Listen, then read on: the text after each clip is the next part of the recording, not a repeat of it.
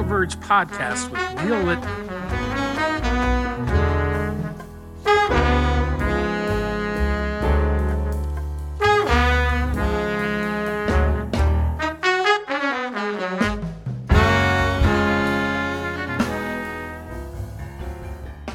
Yeah, we've got Trevor Martin on the show today. For listeners not familiar with Trevor, who is he?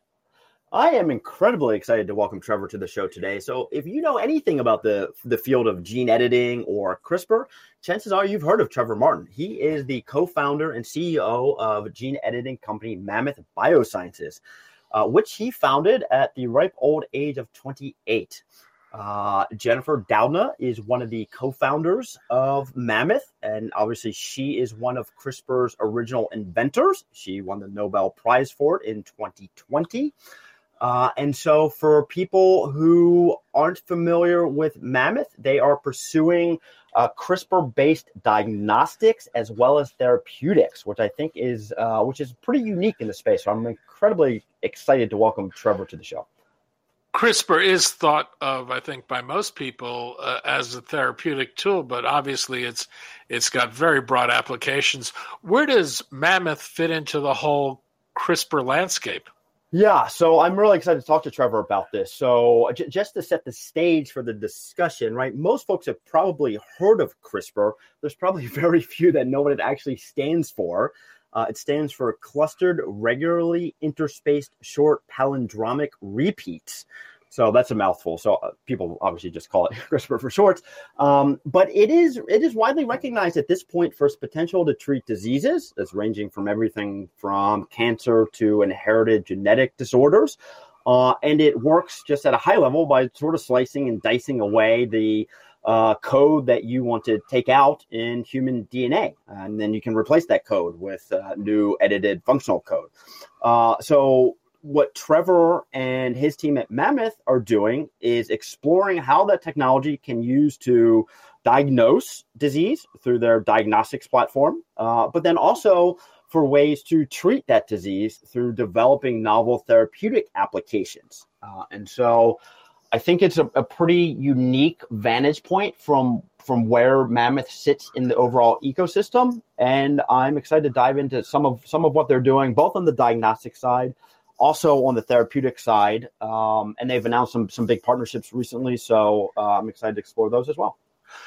I think there's a tendency in this industry to focus on high-value applications, even if it takes a longer time to get there. Does it make sense to see what Mammoth is doing on the diagnostic side? Absolutely. I mean, I think there's tons of potential here, both on the diagnostic side, and so if I'm not mistaken, Mammoth's first diagnostic application was during the pandemic for COVID. So they had emergency use authorization for a CRISPR-based diagnostic tool for COVID. And so, my understanding is it looks very similar to the sensitivity and specificity of a PCR-based test, but is easier to run. And so it's not exactly an at-home test, but it has much better sensitivity and specificity than an antigen-based test. So it sort of falls somewhere in between is how I think about it. But I want to ask Trevor that. So I think there's a ton of applications in the diagnostic world, and that's just for infectious disease, right? I mean, I think this technology is broadly applicable in terms of diagnosing a whole wide variety of diseases, not just infectious disease. And what are you hoping to hear from Trevor today? Yeah, so I'm hoping to hear a little bit about their vision for the future for Mammoth. I think it is pretty unique for them to do diagnostics as well as therapeutics. So how do they think about the strategic direction of the company? Are they looking to establish more partnerships for the therapeutic development? Are they doing stuff in-house and developing their own therapeutics pipeline? How do they see CRISPR fitting into the broader ecosystem? A lot of gene editing. There are a lot of gene editing tools out there. There's a lot of companies tackling this space. So just curious, sort of getting his 30,000 foot view on the broader ecosystem as well. And then finally, I would certainly classify Mammoth as this new class of tech bio company. So I'd love to understand if Trevor agrees with that. And if so, like what does that mean for him in terms of company culture and how they think about building and scaling a company like Mammoth? Well, if you're all set, let's do it, Danny. Trevor, thanks for joining us today. I am really excited to have you with us on the show today. Yeah, thanks for having me and excited to be here. So today we are going to talk about your company, Mammoth Biosciences, CRISPR, its utility as a diagnostic tool, your recent partnerships with pharma and biotech companies to develop in vivo gene editing therapies, which, as regular listeners of this show know, has been a recent theme on this podcast.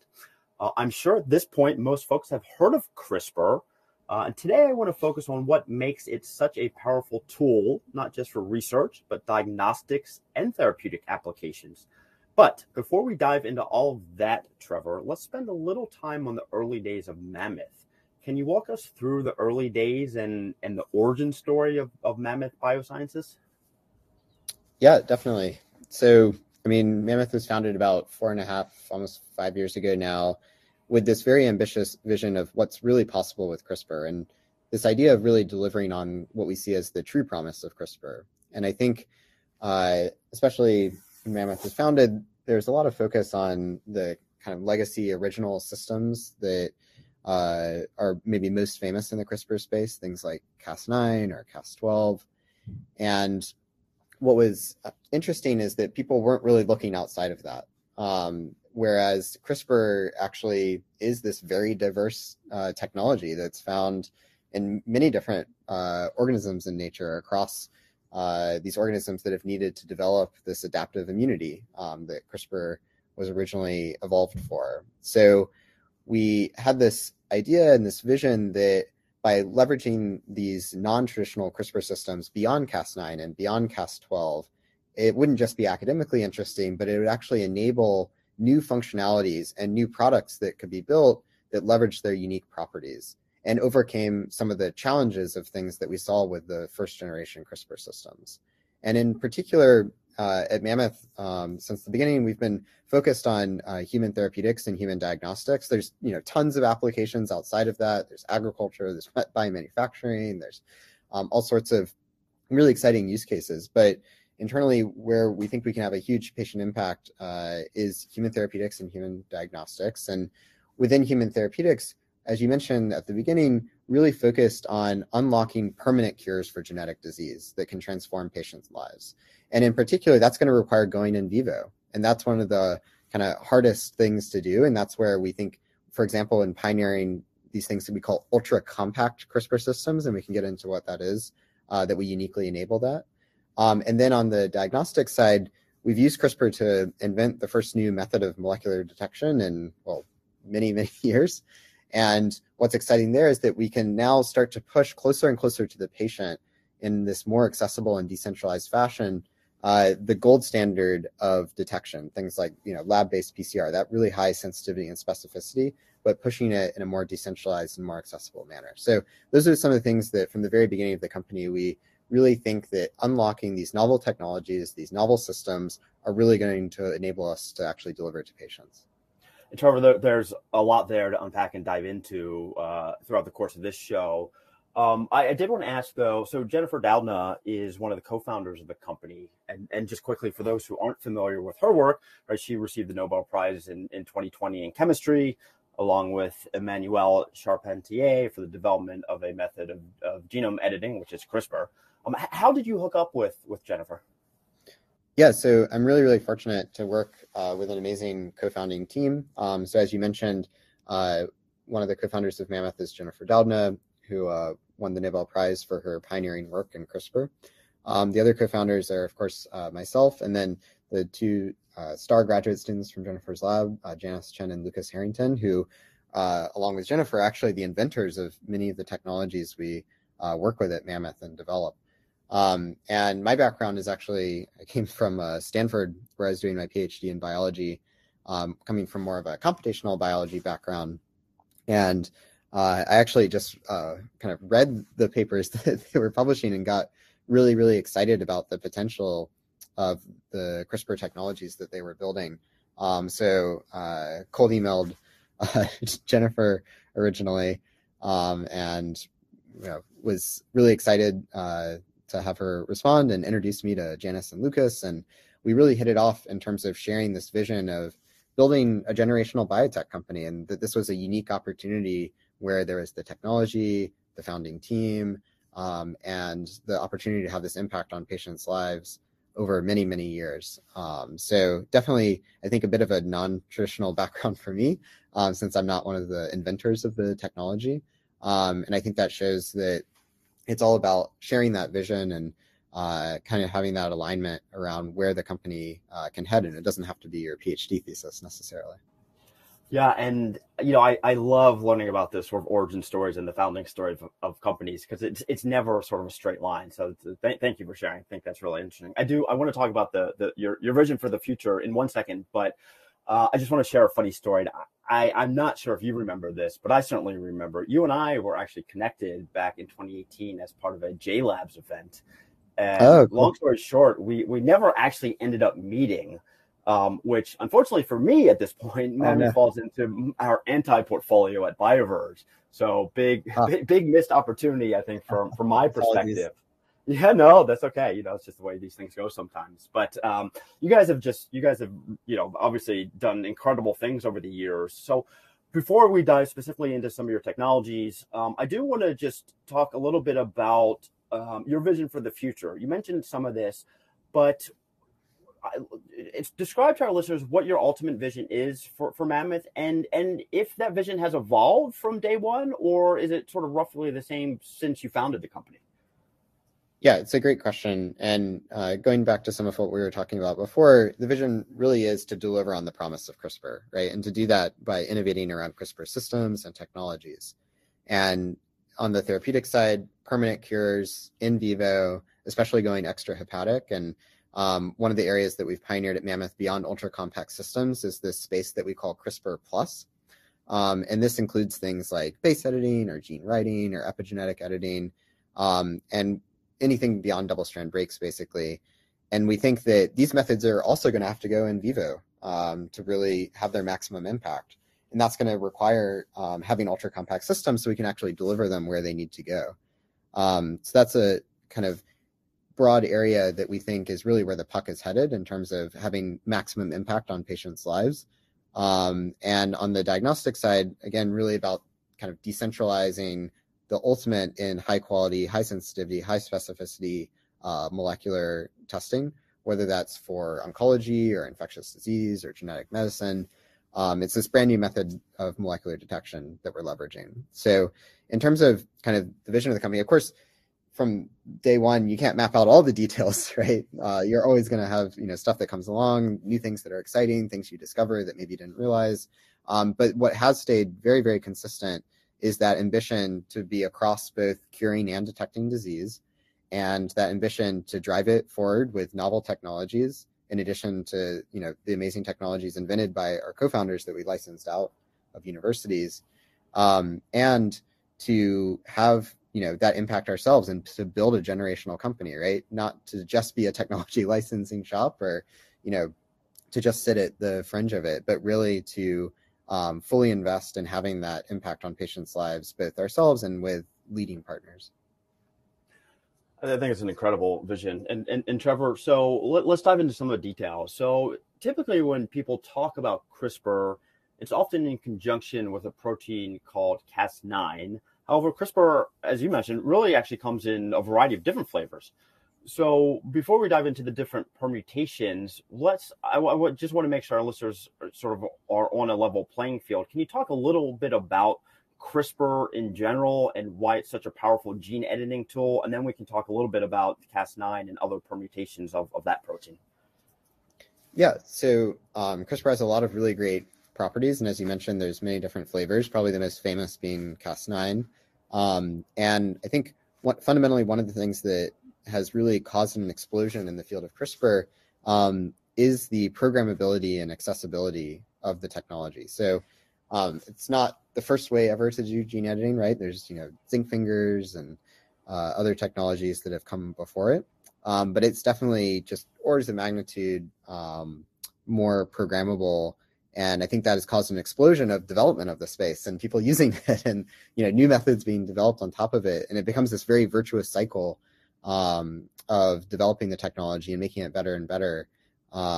Where I think now I think of CRISPR really fundamentally as kind of this almost search engine for biology. And you can program it with this piece of technology called the guide RNA, and that guide RNA kind of directs it to a certain sequence, whether that's DNA or RNA, and tells it to only go to that specific, say, location in the genome that you want to edit, and not go anywhere else in the genome, or not bind to any other locations. And that's a very, very powerful concept, because we can very easily design, manufacture, and program those guide RNAs. And that allows us to very rapidly iterate and kind of direct this CRISPR technology in a very programmatic and reproducible way to different therapies, different diagnostics, different agricultural edits that you want to do. And you don't even have to use the kind of built-in scissors on the CRISPR protein. That's how some of the first editing was done, is through double-strand breaks, where you're leveraging these built-in scissors that come with this programmable CRISPR protein to cut the DNA at the location of that where that guide RNA told it to go. And then through the repair of that cut, there's various ways that you can have the editing done. And now people, including Mammoth, are moving beyond that and doing things like base editing, where you fuse on a deaminase so that you can actually change a single base pair, or epigenetic editing, or other areas where you're now using the CRISPR system as this kind of vehicle for delivering that functionality and leveraging that search capability of the protein that I think lies at the core of what makes it special. And so, focusing on Cas9 specifically, why is that not an all-in-one solution? Are there certain limitations of Cas9 that you need to engineer around? Yeah, so I think definitely we're lucky that Cas9 is a great system, and there's really great pioneering work being done with it, including in the clinic now. I think in general, if we just look at the history of CRISPR, though, that's the first system to be discovered and developed, right? There's no reason to expect out of all the flavors of CRISPR that would necessarily be the best, or the only one that ends up being effective. So in general, I think Cas9 is a great technology and a great system, but it does have real limitations, whether that's kind of bringing it in vivo because of its size, or that's trying to get the highest fidelity possible, or that's the targeting, and can you reach all the locations in the genome? There's many different things you might want to look at, but I think it just goes back to that philosophy of how do you have the broadest portfolio of kind of multiple CRISPR systems so that you can choose the right technology for the right disease, whether that's going in vivo with an ultra compact system, or that's even going beyond double strand breaks and using base editing or gene writing. At Mammoth, we don't have this philosophy that a lot of companies have, that there has to be like one ring to rule them all. It's either like all Cas9 or all not Cas9, or all double strand breaks or all not double strand breaks. I think we want to be driven by the science at the end of the day, right? And you want to be able to choose the right technology for the disease that's going to have the maximum impact. So maybe for some disease, it is Cas9 that's the right technology, especially, let's say, if you're going ex vivo. Or for another disease, like you really need to use an ultra compact system because you're going in vivo and you're trying to develop a permanent cure. And for some disease, you're using a double strand break because a knockout is the right way to approach it. Or for another thing, you're using base editing. And I think it's about having access to all these different technologies so you can be driven by the disease biology and not driven by what you kind of happen to license out of a university 10 years ago. Yeah, so Trevor, I mean, there are a lot of really important points there to sort of dive into, but I want to pick up on the thread of sort of the platform, because a lot of what you've done at Mammoth, right, is sort of building this platform for discovering new Cas enzymes, if I understand it correctly. So could you talk a little bit about maybe some of the properties you look for in other Cas enzymes? What have you found today? What are you developing in terms of this product suite of other types of Cas enzymes that could be more precise tools? Yeah, so the foundation of the company and the way we've been able to build up what's become the broadest and most diverse portfolio of CRISPR systems and technologies in the industry is through our pioneering work in mining, discovering, developing, and engineering CRISPR technologies. And the kind of grist for that mill is what we call metagenomic data.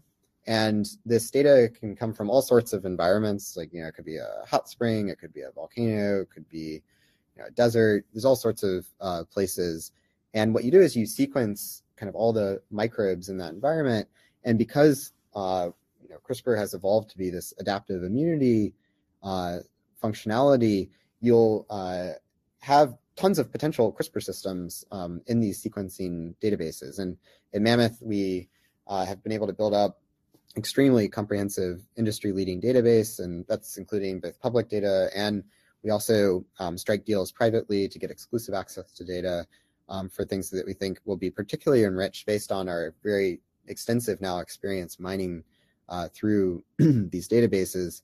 And that's just step one, though. Then you have to apply machine learning and bioinformatics to pull out the putative CRISPR technologies and systems that are in these databases. And we really kind of pioneered those techniques. And one of the things that separates Mammoth is that we're not just looking for things that look like Cas9 or Cas12. That's where a lot of the industry is focused, is kind of look-alike, very similar functionality systems.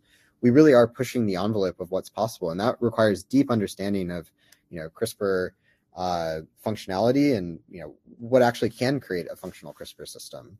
And even with the best bioinformatics, though, and the best machine learning pipelines, it's still a needle in the haystack. So we actually have a whole floor of our building that has a bunch of high throughput robotics systems that actually then in the wet lab environment screen these for their potential, whether that's as an editing modality or a diagnostic modality, or where it's like ultra small property, all sorts of things that we look for, and that is really required in order to pull out the systems that are actually going to be functional at the end of the day. And even with the best bioinformatics, the best screening, the best database, we still have to do an immense amount of engineering on top of that, and then that's what really turns these into these leading kind of novel CRISPR technologies. The ones that we're public about include things like Cas14 and Cas9. But it's really this entire kind of comprehensive pipeline that we've pioneered at Mammoth that's required to go from metagenomic sequencing data all the way through to really great, let's say, editing CRISPR system.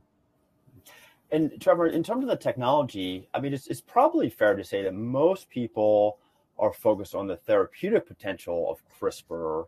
However, your initial focus at Mammoth was on the diagnostic applications of CRISPR. So what do you see as the potential for CRISPR as a diagnostic tool, and what advantages might it have over other types of tests? So we've always been focused on detecting and curing disease since the beginning. Obviously, with the pandemic, I think we obviously have done a ton of pioneering work that's been public around the diagnostic side of the business, but we've been really cranking away and have been able to generate amazing data on the therapeutic side since the early days of the company as well. I think that's one of the things that makes Mammoth unique, is that we take this broad view of CRISPR, right? Because I think whether it's therapeutics or diagnostics or agriculture, people really do segment into these areas, and there can be advantages to that. But what makes Mammoth special is that we have this incredibly diverse and broad portfolio of CRISPR systems and technologies that allows us to think in this kind of more ambitious way about what really is the promise of CRISPR. So in terms of the diagnostic kind of capabilities of a lot of these novel CRISPR systems that we work with, I think what's really exciting there is that for the first time, we're able to have to not make this choice that we've all seen during the pandemic of, do we want something that's as accurate as possible? Okay, that's like in the lab. That means we're gonna have to wait longer time. It's like just totally different process. Or do we need a result quickly at our doctor's office, even at home, antigen type tests, things like that. But we're going to sacrifice on the quality, right? And it's not going to be as sensitive. It's not going to be as specific. And I think what's exciting is that CRISPR-based diagnostics allow us to kind of have our cake and eat it too, in terms of ultra high sensitivity and specificity, but in these more decentralized formats, because this is a simple chemistry that's isothermal. And I think that is really kind of a sea change in what's possible in molecular testing. They'll have applications across a bunch of different areas. The obvious one, of course, is infectious disease. During the pandemic, we've published multiple papers showing how CRISPR-based diagnostics can be effective for detecting things like COVID-19. And these are really great proof of concepts for the power of the technology. We even were able to achieve an emergency use authorization, actually the world's first high-throughput CRISPR-based emergency use authorization for detection of COVID-19. And that really proves that CRISPR is a molecular diagnostics technique that can go head to head with these technologies that have been in the market for decades, right? That are more complex. And I think that looking forward, there's lots of exciting applications, but anywhere where you're trying to detect DNA or RNA, whether that's genetic medicine, whether that's oncology, whether that's infectious disease, I think there's really exciting applications of CRISPR diagnostics across them. Yeah, I think that's incredibly exciting, and I just want to spend another minute on that because I'm just really fascinated by this. So I believe that the COVID diagnostic test was if not the first, one of the first that you've developed. And as you said, you got emergency use authorization for that. I'm really interested how, and you mentioned this, how it sort of compares to the tests that we're more familiar with, right? The antigen-based tests and the PCR tests. And there are sort of pros and cons with each approach. So it sounds like, if I'm understanding you correctly, you have the sensitivity and specificity of something like a PCR test, but it's more accessible. And can be, it's not an at-home test specifically, but it's an easier to use, maybe a quicker turnaround time than a traditional lab-based test. And so maybe just dive into a little bit of sensitivity, specificity compared to antigen-based tests and the PCR-based test that we're all sort of more familiar with. Yeah, no, exactly. So I think kind of the crux of it is that CRISPR is incredibly specific. And leveraging this really unique property that we pioneered that enables CRISPR-based diagnostics, which is kind of this molecular shredder functionality, you're able to actually create both a readout and an amplification using the CRISPR technologies. So at the highest level, the way it works is that you program the CRISPR protein with a guide RNA, the same as you do for editing and therapeutics. But now you're programming the guide RNA to be specific to a sequence you're trying to detect, rather than a sequence in the genome that you're trying to edit. So that could be a sequence that's specific to COVID-19 and not found in flu or the human genome. And this is, to be clear, all taking place ex vivo. So it's like in a test tube that someone has spit in or something like that.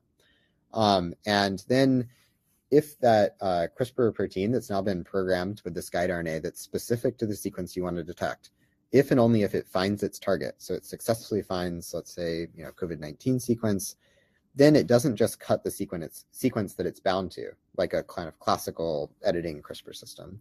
It actually turns on this kind of molecular shredder functionality, and it cleaves all the single-stranded DNA or RNA, depending on the protein, that it can get its hands on. And that can be leveraged in a lot of different ways. The simplest is some sort of reporter molecule, where it's like a quenched fluorophore, and if it's cut, it releases some sort of color. And that can be both a readout, so let's say colorimetric, and that's an amplification. It's going from binding a single example of the sequence you're trying to detect to cutting many other sequences as a result of that. And that's kind of the fundamental principle of CRISPR-based diagnostics. So cool. Okay, so let's shift gears a little bit then, and talk about what you're doing in the realm of therapeutics, some of the partnerships that you have announced recently. I'm always curious about partnerships, one of the hazards of spending so much of my career doing business development. But there's, you've already said sort of your application has lots of broad applicability, right? That's spanning things like agriculture, environmental monitoring, food safety, bio threats. So I guess at a high level, I'd love to understand how you think about partnering at a strategic level, right? What do you think about in terms of what makes for a compelling partnership as you think across these different, verticals and different applications for your technology? Yeah, it's a great question. I think the first part is vision alignment, right? In terms of, where is this technology going to have an impact, and kind of what are the maybe even additional technologies that could be brought to maximize that impact. When you're looking at partnerships, it's always really great if there's synergistic things like delivery methods or other technologies that can be brought to bear by either or both parties into the collaboration. And in terms of that vision alignment, a big part of it, is also where are you directing it, right?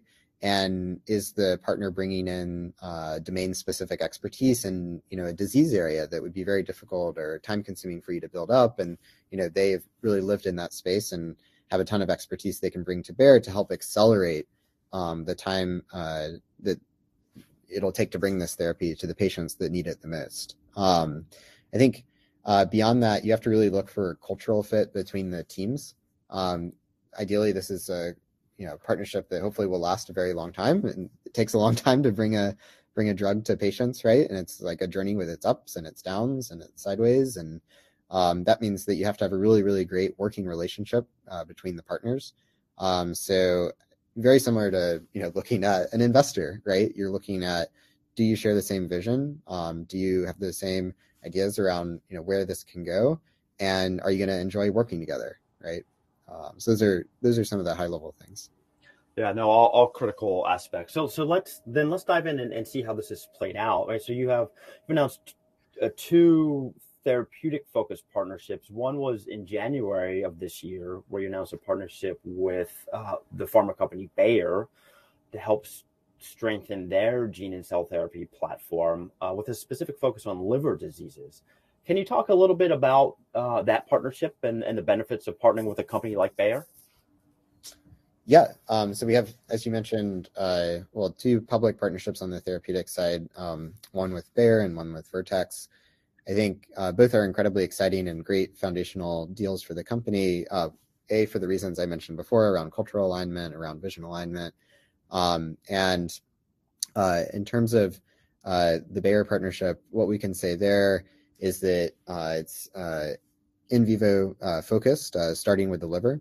And Bayer's done a lot of really foundational work building out like a cell and gene therapy franchise, acquiring AskBio, acquiring other companies. And I think that is really exciting to help build that foundation for that franchise. And on the Vertex side, also in vivo focused for some specific undisclosed targets. And Vertex has immense experience in the CRISPR space, has done deals with, the CRISPR therapeutics, for example, really understands the technology, and very exciting to work with them to, tackle in vivo applications. And for Bayer specifically, since you have publicly announced that you're focusing on liver diseases, I'm curious, how did you decide to focus on liver as the initial target disease and target area of interest? Was that driven from Bayer? Was that a combined decision? I'm always sort of curious how you narrow down on a specific indication or focus.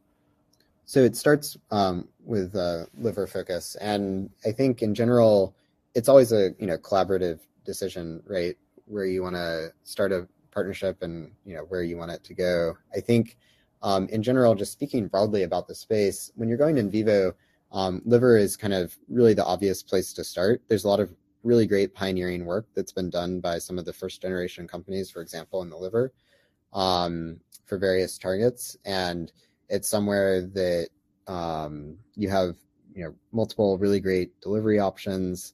It's really a great kind of launching pad for in vivo applications in general. So I think all those things in like the broadest sense make liver like a very attractive place to start, whether that's for your own programs or for partnerships or otherwise. Yeah. And Bayer, you had mentioned some of the acquisitions, but both Bayer and Vertex are sort of, I think, kind of deep into the space, right? Gene editing, cell and gene therapy. I mean, Bayer acquired Blue Rock Therapeutics for their induced pluripotent stem cell platform a few years ago, and Vertex acquired Semma, and you mentioned some other partnerships. But I do want to pick up on the point that you made, the sort of in vivo gene editing. Maybe could you compare and sort of contrast in vivo compared to the ex vivo approach, which I think is more typically done these days? How does it differ in terms of maybe production, cost, delivery, the ability to treat a broader range of patients, for example, any number of areas? Yeah, totally. And I think you're right. Most of the space is focused ex vivo right now, but I think where the puck is going is in vivo. And it's exactly for the reason we talked about when we started the call. And it's how do you get to permanent cures, right? Like one-time treatments. If you just think about, patient quality of life and what's really transformative for them, that's the kind of thing that really is the holy grail. So you want to do that, you have to go in vivo. And in many cases, you have to go beyond the liver as well. So I think in general, when we think about in vivo versus ex vivo, again, it's not necessarily one ring to rule them all. I think obviously there'll be exciting applications in both areas, but I think a lot of the focus on ex vivo has been because there are just technical challenges to going in vivo, right? Especially we think about delivery. And the way we have overcome those delivery challenges at Mammoth is by pioneering this whole space of ultra compact systems that really can leverage both existing and new delivery techniques in new ways. So when you're thinking about, one-time permanent cure, like single dose, this really is all very attractive in terms of both the patient's perspective and in terms of, how you're having to manufacture things, like compared to ex vivo, and like, are you doing autologous or allogeneic, right? Or, and how quickly you're able to turn those around. And I think in general, there is a lot of really great work going on both sides, but at Mammoth, definitely, we really see the future as going in vivo in particular. And Trevor, as a Lord of the Rings fan myself, I appreciate your One Ring analogy. So let's talk about the therapeutic applications a little bit in terms of your strategic direction. So as you mentioned, right, I think one of the special things about Mammoth is your focus on the underlying technology, right? You can develop therapeutics, you can develop diagnostics, right? There's a huge, potential greenfield for the development of the underlying core technology. As you think about the therapeutic applications, is that something you envision doing solely through partnerships, or do you envision developing your own therapeutics potentially at some point in the future? How do you think about that? Yeah, so Mammoth is fundamentally a biotech company, so we're definitely fully invested in our own clinical pipeline and internal programs. We're not one of those companies that blast our pipeline on our website today, but that's an area where we are intensely focused and are investing a lot in, because in addition to working with partners who can, of course, accelerate and bring in additional expertise, at the end of the day, we really are excited about building our own wholly owned therapies as the foundation of the company. And I think along those lines, we really are focused on differentiated pipeline as well, right? So really thinking about, we have these novel CRISPR technologies and systems. What are the things where we can be first in class and best in class, and that other people just can't tackle? I think that's what we're really excited about, is enabling the things that others cannot, especially. Yeah, and Trevor, let's take a step back for a minute and look at things from the 30,000 foot vantage point. Right, the whole area of genetic medicine is moving, I think, extremely rapidly, and there seems to be an expanding toolbox of approaches. Where do you see CRISPR sort of ultimately fitting into the overall landscape?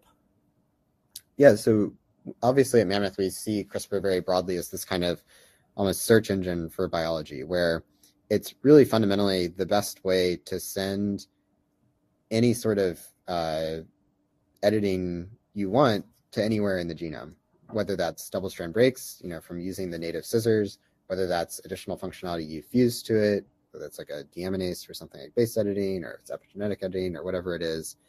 I think fundamentally that kind of programmatic search engine functionality is incredibly compelling for a wide variety of applications. I think especially when you're thinking about permanent cures and one-time in vivo treatments, that's where CRISPR can especially shine, and the work that we're doing at Mammoth is particularly focused on that. And I think the hope is that using CRISPR, we can get to that point where you don't even have to worry about like redosing and stuff, right? It's really a one and done. And I think it's very difficult for other technologies to accomplish that. Again, it's not going to be all one thing or all the other, but I think especially for those like next generation applications, it's really hard to imagine doing it without CRISPR. Yeah, no question. There's this massive potential here, and you've outlined a lot of those reasons. So I want to shift gears a little bit and pick up on something you talked about a little earlier in the show, which is sort of how you're merging the biology and the chemistry with things like artificial intelligence and bioinformatics. And so when I think about that sort of merger, right, that there's become common nomenclature in our industry for the type of company you're building, and I love your viewpoint, right? And it's really called tech bio these days. I mean, number one, do you sort of see yourself as a tech bio company? And if you do, like, what does that term even mean to you? Yeah, it's interesting. I think a lot of people have different definitions for the term, but yeah, we definitely see ourselves as leveraging technologies and learnings and as much as we can across industries, right? And I think that to me is a lot of the spirit of tech bio is how do you build a platform company, right? It's not a single product, right? Like a small molecule, let's say. It's a technology where after you build your first therapy, you've learned things that you can actually help build your second, your third, your fourth therapy. You're not always starting from zero, right? And I think that is going to be a sea change in how we develop drugs and therapies for patients, right? Because right now it's kind of like, you have a small molecule, you get it across the line, and now for the next one, you're kind of back to the beginning, right? It's going to take you just as long, likely, to develop it for another indication. Whereas things like CRISPR, because you're using the same system, maybe even the same delivery method, and you're changing out just the guide RNA in some cases, depending on what different diseases you're targeting, that is just completely different. We might even have to think differently about, the regulatory path. But in terms of just the scientific risk, that is so exciting to actually have something that's programmatic. And then it becomes a big question of, okay, what are you targeting, right? And that's where also a lot of the machine learning and artificial intelligence methods come in, is like, what are the genetic bases of more complex disease, right? And as CRISPR starts to knock off monogenic diseases and kind of these things where we already have an understanding of the biology, there's going to be all the more pressure to understand, okay, well, what's the genetic basis of complex disease so that we can then target that and help cure those diseases with CRISPR. So internally at Mammoth, of course, we use a lot of these techniques, whether that's for finding and characterizing the CRISPR systems or, designing things like guide RNAs. But I think more broadly, it's really this idea of, is your second, third, and fourth product going to be informed by that first one? And you're going to have a higher likelihood of success and be able to move more quickly. And that's where we're also building on kind of the shoulders of giants of many of these legacy companies that are doing these pioneering work with things like Cas9, right? So to me, those are kind of the key elements of things like tech bio. And I really love that way of thinking, and maybe just to dive in, one more step. I think that an often overlooked area that I don't think is talked about enough is company culture. Right. So how do you think about your culture at Mammoth? Because it really does seem to span different disciplines. I mean, I'm sure you have some software engineers and maybe hardware engineers, and you have biologists and chemists. How do you think about merging all those various disciplines together in a culture? Yeah, no, it's a great question. And I think that is the key. So, I mean, early on in the company's life cycle, we wrote down a set of values around, what do we care about? Like, how do we want to work together? And one of the key things that we decided on at that time is that, I think we were probably 5-10 people when we first did that, is that the company was going to grow and we didn't want to just have a fossilized culture, right?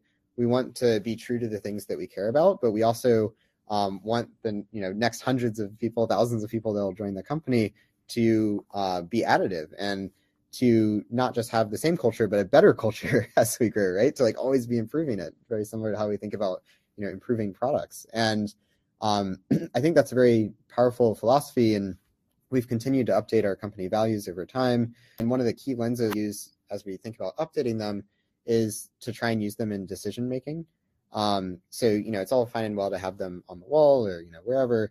But at the end of the day, one of the most powerful ways to leverage them is decision-making. So if you find yourself constantly not using a value for decision-making or using some other metric for decision-making, then you should really think carefully about, is that an adjustment that you want to make? So, some classic examples that we've gone through are when we first wrote the values, we had fun as a value. Not that there's no fun at Mammoth, there's plenty of fun, but when you're making decisions, you'll often choose to do things that are not fun, right? And why? Well, because you really care about the outcome. Like you think you could really help patients, or you think this is like a really important thing that has to get done. So that makes you rely on more things like the mission of the company. The vision of the company is a key lens that you want to make decisions through. So I think it's through constant refinement, like necessarily having like some savant vision of exactly what the culture will look like 10 years from now from the beginning. I think that's the key. And the only thing I'll add to that is, I mean, at the end of the day, culture is like hiring, right? And really trying to find people that you really respect, that you really want to work with, and that, I hate to say it, at the end of the day, you'll have fun working with, right? No matter if it's something really hard or something really easy. And I think that's the key is finding the people that you want to build the company with. And Trevor, I love that advice, and you sort of sounds like you live this every day. But that idea of distilling the culture down to something practical, which is how to use that in your decision making ability. So I really love that thought process.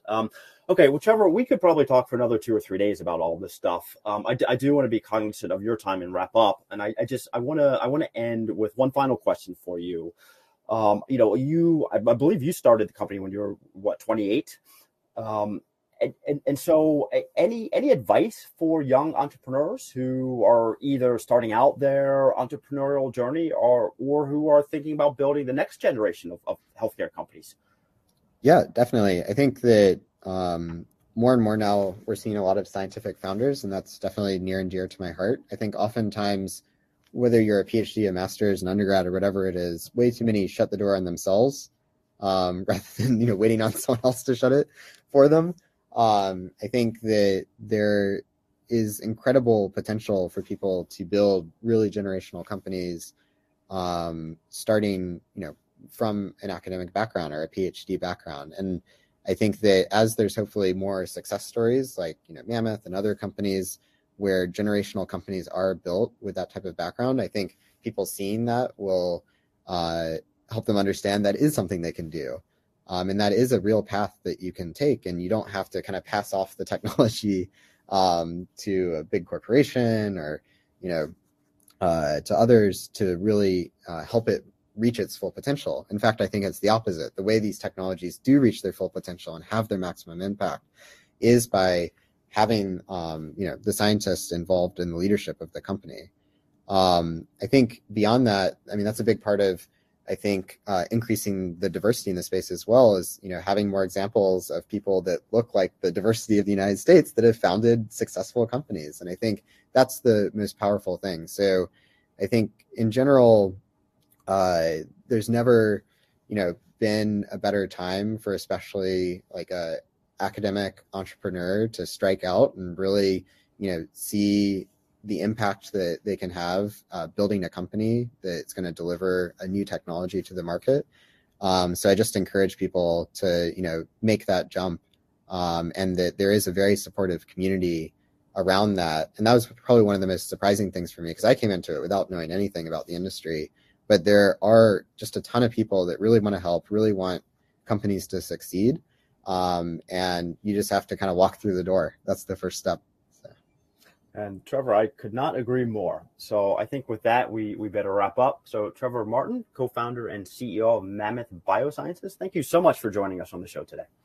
Yeah, thanks for having me. It's fun. Well, Neil, what did you think? I thought that was a really wonderful and wide-ranging discussion with Trevor. You heard us talk about his vision for the future with Mammoth. And my key takeaway is, I guess I really think about Mammoth as a core platform technology company that is utilizing CRISPR in its whole broad variety of potential applications, which include diagnostics and therapeutics. And so you heard Trevor and I talk a lot about each of those areas, but it sounds like each of those areas is really an offshoot of the underlying power of their core technology, which is based around CRISPR. And to me, I think this is really exciting. There's tremendous potential here. Mammoth has already accomplished a lot of things in their short time, and I think they're just getting started. It seems to me that one of the powers that they have is really their ability to identify novel Cas enzymes, which may be better suited for different applications. How much of a competitive advantage is that? I mean, you heard Trevor talk about this. I mean, it sounds like quite a big competitive advantage, right? It sounds like, right, when people talk about CRISPR, it's often associated with the Cas9 protein. I think what most people don't realize is that there are a whole wide range of permutations of CRISPR, And there are other proteins that are not necessarily Cas9 or maybe don't look like Cas9. And they all can have more specificity for different targets or for different applications. So there are definitely limitations around Cas9, and that just happened to be the first one that came about. And so that's why everyone uses it. That's why it's well known. But it is certainly not, if you listen to Trevor, not an all-in-one solution. And so I think what they're doing is developing this toolkit of other enzymes. And so I really think it provides a powerful extension of the CRISPR system, and it sounds proprietary to what they're doing. So I think it's pretty powerful. If you think of the early days of biotech, the first generation companies were going to do ag and industrial diagnostics and therapeutics, and then found themselves spread too thin and focused on high value applications, which were therapeutics. What do you think of the challenges of capitalizing on a broadly applicable technology like CRISPR? And does that multi-pronged approach here make sense? Yeah, it's a really good and difficult question that all companies with this type of broad, platform applicability have to face at some point or another, right? So there are a lot of other companies that have, as you mentioned, Danny, pursued, different areas, right? So that's agriculture or environmental monitoring or biothreats or whatever it may be. So I think in one sense, those other areas might be a distraction, but I think if you go about doing it correctly, I think there's a lot of value that could be accrued there. And so, the way that I would think about doing that is through partnerships. I don't necessarily know if that's how Mammoth is thinking about that, because we didn't really get that much into it. But I do think, based on Trevor's comments, right, there is such broad applicability of the platform technology, and they want to realize the full potential of CRISPR. It sounds like they're going to be pursuing all of these different areas. And obviously they are highly focused now on therapeutics and the diagnostic sort of, I guess, more what I would call human health element. You can see Mammoth building a business around licensing and partnering, but Trevor was clear that it's developing its own therapeutic pipeline. He didn't get into a lot of specifics, but seems to have a very clear vision of what he'll be pursuing. How does that complicate the business model? Well, it's a different business model, right? Obviously, diagnostics is a very different business model than therapeutics. Therapeutic development, it's its own animal. It takes its own unique team with their own skill set, has its own regulatory challenges. And so it is its own unique business that is different than diagnostics. We didn't get into a lot of details because I don't think a lot of those details are public. And even as Trevor said, I'm pretty sure they don't even show their pipeline on their website. So it sounds like they're pretty secretive about this. But yeah, if you're developing therapeutics, you need to have the team capable of doing that to understand, all the preclinical tests that need to be performed, IND enabling studies, what are the regulatory considerations for moving these therapeutics forward. So, I don't know. It sounds like they probably have a lot of those pieces in place because they're doing it today. But yeah, I think it is different, but could also complement some of the diagnostics business that they have. It's still early days for this technology, but where do you expect it to have its biggest impact? Well, as Trevor said, I tend to agree with him. I think in vivo gene editing is ultimately where this technology is going to have its biggest impact. And so that is going to be in the realm of developing therapeutics. And I think we are just scratching the surface of what's possible. And we can start with monogenic diseases. And we are in many cases. But I think there's applicability beyond that. So there's a long way to go to realize the full potential here. But I really do think, as Trevor said, skate to where the puck is going, an old Wayne Gretzky analogy. I think it's moving towards in vivo editing. And it sounds like, Mammoth is deeply involved in pursuing those applications. Well, until next time. Thanks, Danny. Thanks for listening. The BioVerge podcast is a product of BioVerge Inc., an investment platform that funds visionary entrepreneurs with the aim of transforming healthcare. BioVerge provides access and enables everyone to invest in highly vetted healthcare startups on the cutting edge of innovation. From family offices and registered investment advisors to accredited and non-accredited individuals. To learn more, go to bioverge.com. This podcast is produced for BioVerge by the Levine Media Group. Music for this podcast is provided courtesy of the Jonah Levine Collective. All opinions expressed in this podcast by participants are solely their opinions and do not reflect the opinion of BioVerge Inc. or its affiliates. The participants' opinions are based upon information they consider reliable, but neither BioVerge or its affiliates warrants its completeness or accuracy, and it should not be relied on as such. Nothing contained in and accompanying this podcast shall be construed as an offer to sell, a solicitation of an offer to buy, or a recommendation to purchase any security by BioVerge, its portfolio companies, or any third party. Past performance is not indicative of future results.